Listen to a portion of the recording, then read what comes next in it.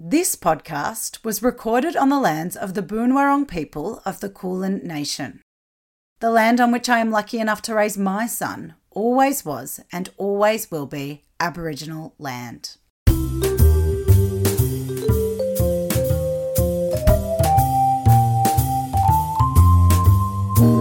Hello and welcome to Witching Hour. It's Ready or Not's new sister podcast coming to your ears every Friday. Now, things are a little bit looser around these parts. Ready or Not will always be your place to go for stories on how mothers and parents are making work. But Witching Hour is all about what's exciting, delighting, intriguing and frustrating us in the world of career and parenting. And I say us because I'm joined by a co-host. And so you may know of me as Lucinda from Ready or Not. But this co-host has known me for way too long to be calling me that. So it's Lou or Luce around here. I've known her for 13 years. She's my husband's cousin. Feels more like a sister. Her name is Loz and she's here with me now. We actually crashed your first date, my dad and I. You did, and he wouldn't leave the table. And I think you were more embarrassed than anyone because you were trying to pull him away. He was such a pest, and he does make an appearance in this episode. We do talk about him. I'm a mum of two. And this is my second round of mat leave. When Lucy and I first met at that beautiful table at the pub, it was friendship at first sight. So super excited to chat all things career and motherhood. So Loz, you were made redundant on this maternity leave. Yes, I was. So the company I worked for had a round of redundancies and 5 months into mat leave, I was made redundant. For me, the second time around, I was planning on taking the full year of parental leave. I was still being paid company parental leave at half pay, and I hadn't yet started my government pay, so financially I was pretty fortunate. But for others, particularly those who were about to return to work or who had newly returned, it was so brutal. What the fuck would you do? It's like you're just about to walk in the doors, you've built yourself up to it, and then it's like, I have to find a new job. Can I find a part-time job? It's really tough. It can really shatter your confidence. So I've been through a round of redundancies before. I'm not sure if you have, Lou. I haven't. I thought Cricket Australia were going to make me redundant during those COVID redundancies. So I feel like I semi get the feeling of it. But I remember being like, what on earth am I going to do if I lose this job? Yeah. So it's amplified when you're on maternity leave. That feeling. It's like that horrible, sickly feeling. And you go through so much as well through matrescence too. So I feel like that would just be the last thing that would shatter my It's the last thing you need. The other thing is it throws you into a position where the whole vision that you had for return to work and what that looks like, whether it's slowly ramping up or whether it's going part-time, is completely turned on its head. And you do think about mat leave or your return to work rather a lot when you're on mat leave. Particularly when you're just about to go back. If you've had a look at the job market at the moment, there's not that many part-time roles at a senior level available. So from that perspective, it makes it even more difficult. But you have done something pretty amazing during your mat leave, which made me laugh because you said that you needed to make your walks more productive, which I just thought was so typical of a mother feeling like she needed to be doing more constantly. But in this case, I'm going to give you a free pass because what you're doing is incredible. So I am volunteering for an amazing organisation called Very Special Kids. They provide palliative care for children with life-limiting conditions and also facilitate support for their families. I was walking nonstop for the first 4 months of Zay's life, trying to get him to sleep, as you know, and I walked past VSK daily, kept thinking to myself, how could I make my time more productive?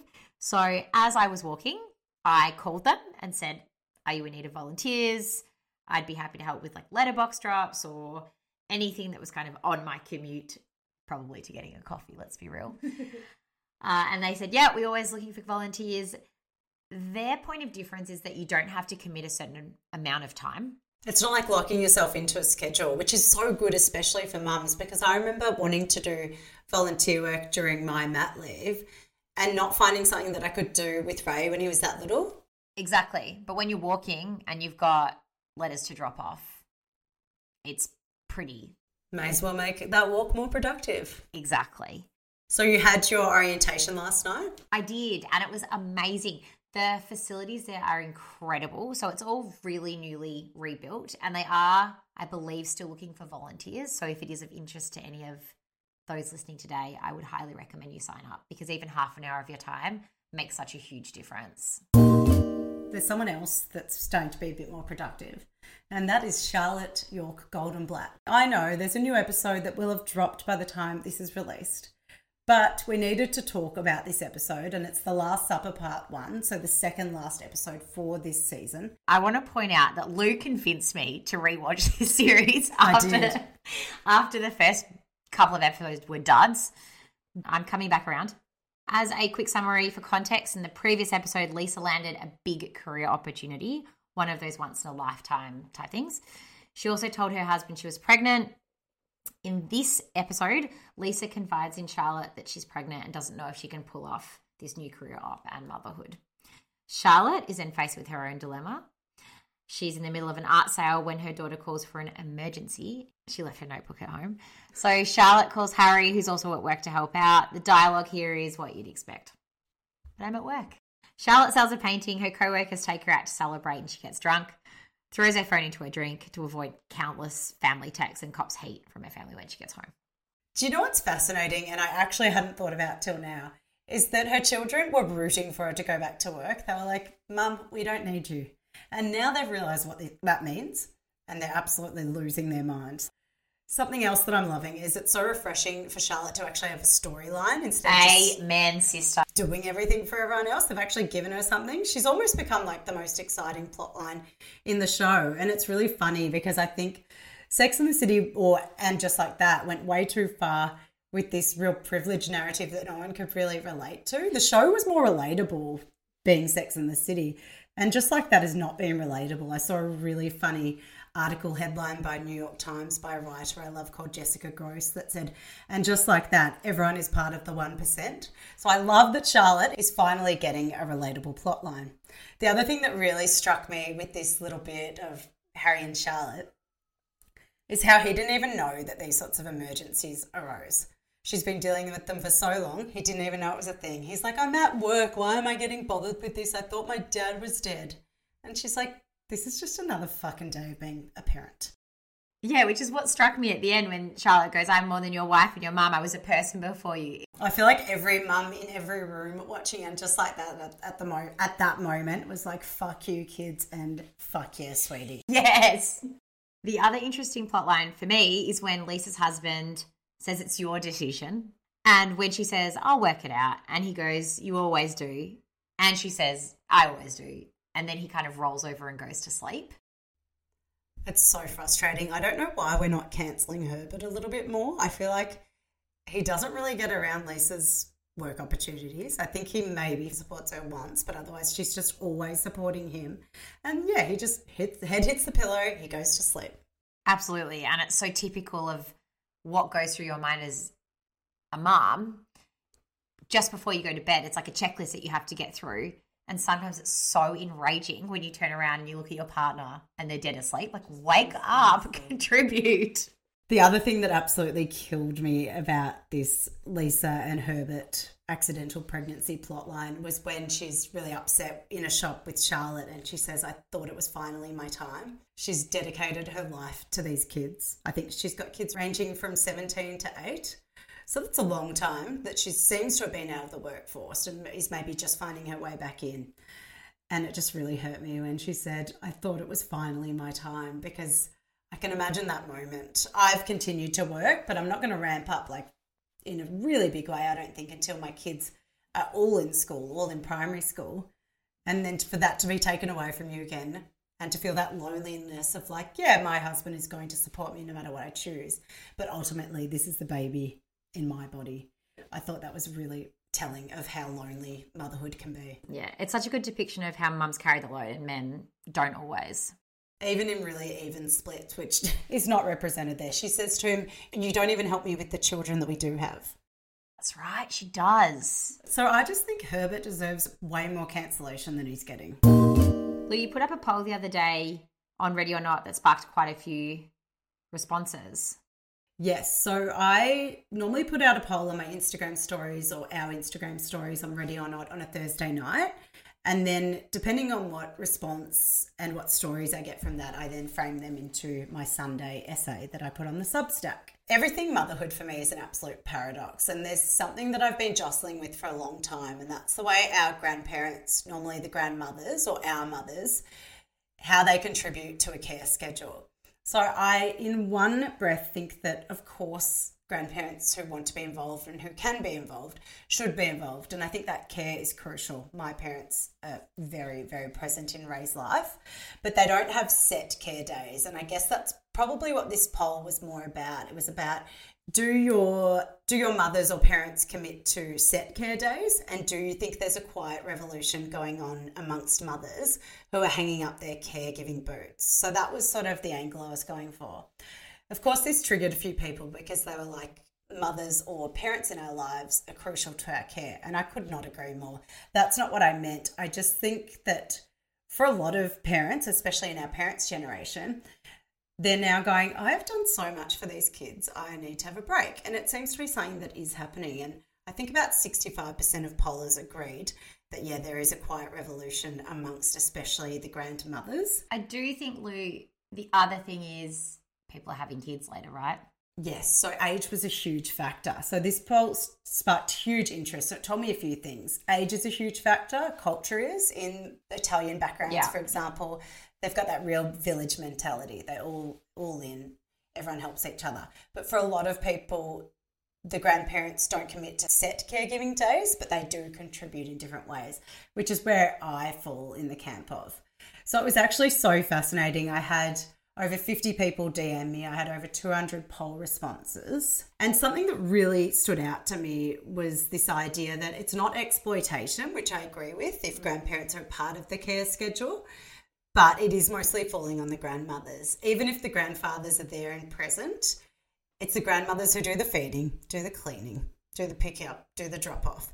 So I just found that a really fascinating take. And I think that's what I was trying to say. It's not so much that we're exploiting them, but I find it quite interesting that our generation of women are trying to take down the patriarchy and stay present in the workforce.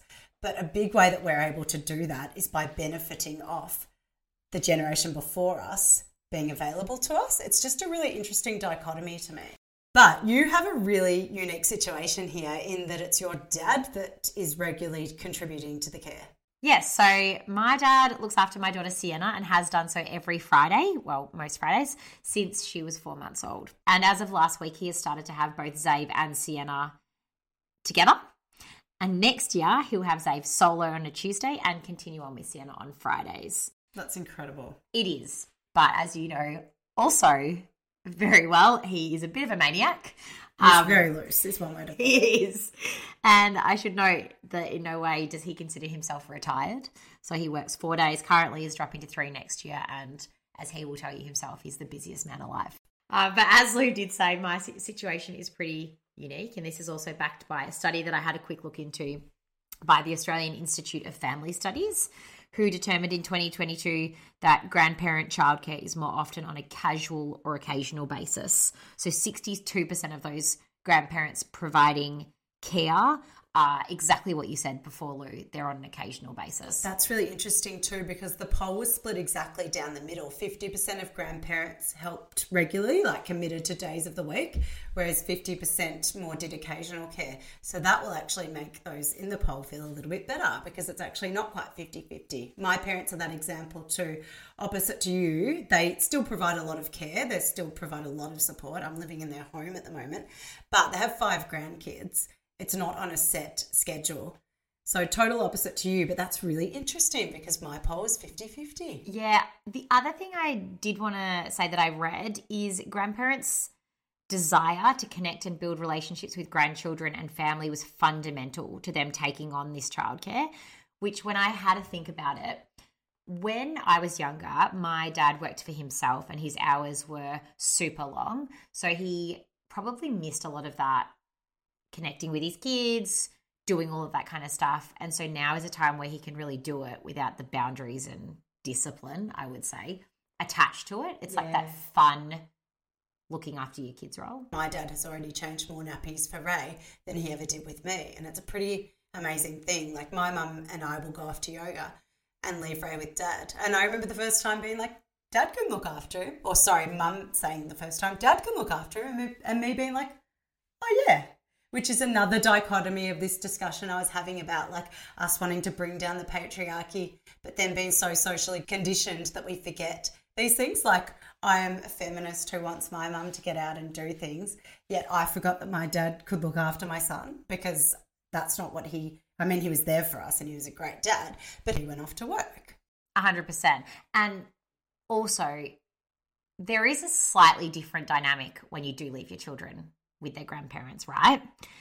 So with dad, I have had to let go of some things. Let go is an understatement. Yeah, so what letting go looks like for me would be letting go of what Sienna's eating, her nap schedule, if at all there is a schedule.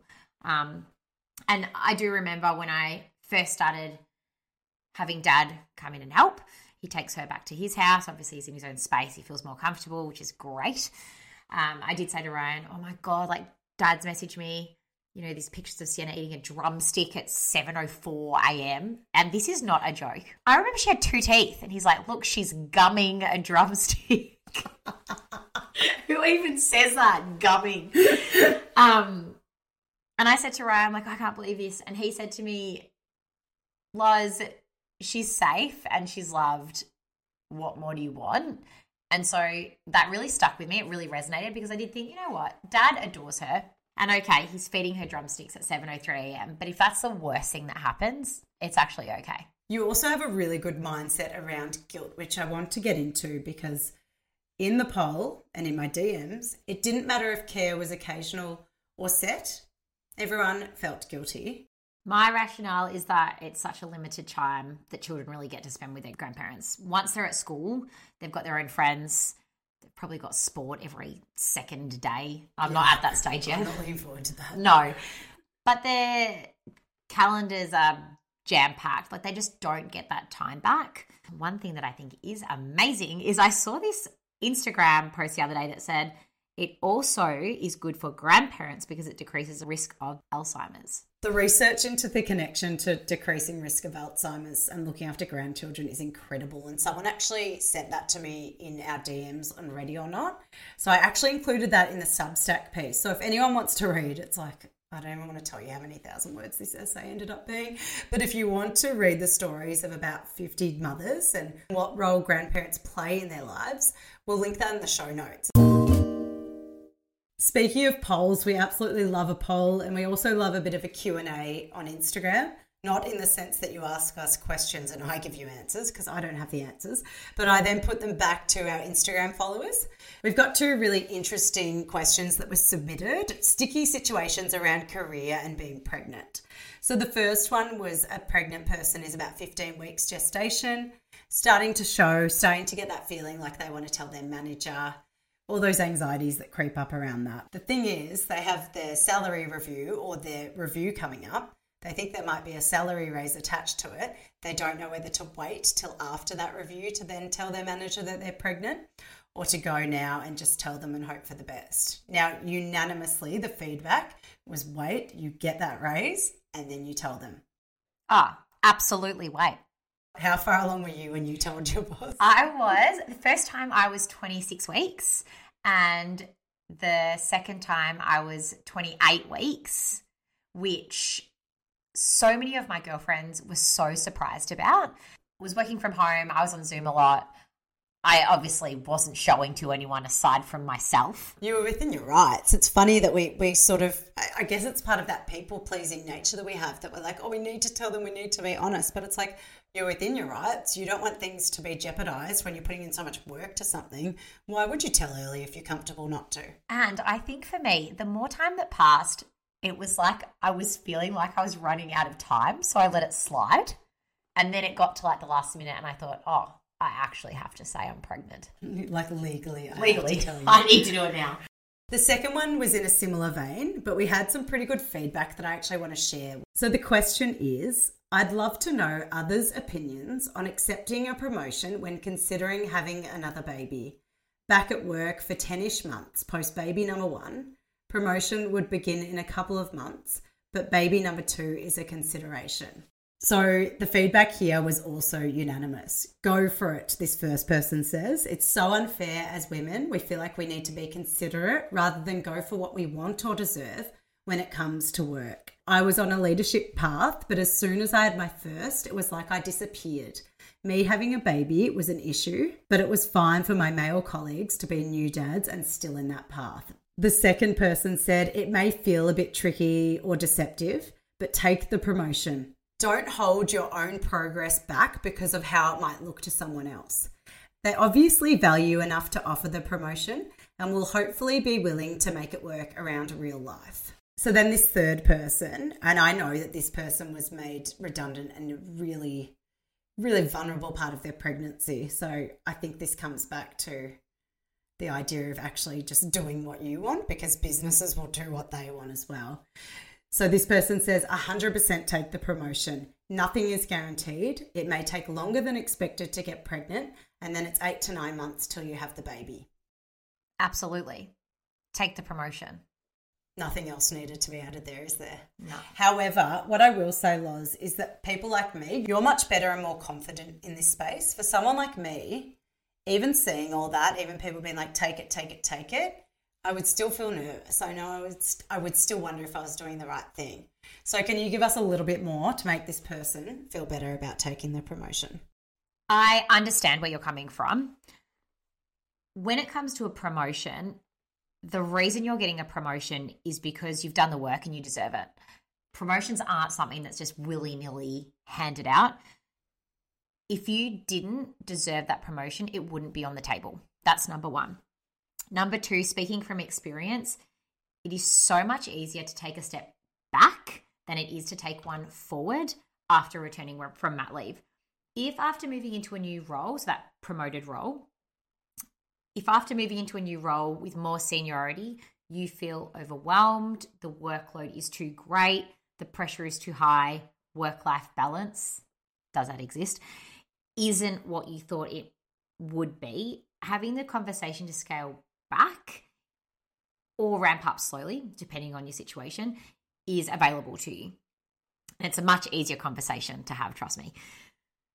Remember that upon returning from maternity leave, your team, your organization, your ways of working may have changed. There could be a new manager or a new VP or a new person or a new structure, which means that a promotion and getting one may have way more hurdles than accepting the one at the time that's offered. If your manager leaves and you have a new one, it's like you have to prove yourself again. All over again.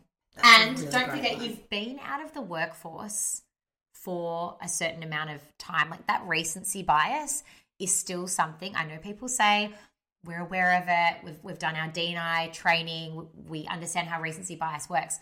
Once you've been out and then you re-enter, you do in some way, and I'm happy for people to challenge me on this, but I do think in some way you have to re-network, re-prove yourself, re-stand in line for that promotion. Also, you sent me something the other day that was speaking to the fact that it's harder to get promoted as a part-time employee than you're full-time. So say you are full-time now, but you think part-time is more in your future. You need to, again, as you say, take those opportunities when they arise in case they don't come up. It's all well and good for us to want things to be equal, and we do, but society sometimes takes a bit to catch up. So as much as I want to think that, as you say, there's no bias, there still bloody is in a lot of workplaces. So take that promotion when it gets handed to you. You've convinced me, actually. I'm glad. Not that I didn't think she should, but I feel like I would do it now if it was me. So, Loz, we have a tip each. Yes, we do. My tip is related to childcare. Put your partner as the first point of call for sickness at childcare and actively talk about taking it in turn with sick days. Even if your partner in that instance is unable to collect your child from daycare and you end up doing it, which may be the case, often it is, at least they're across it and that mental load is shared. So when they get home, they know that you had to go out of your way to pick up your child.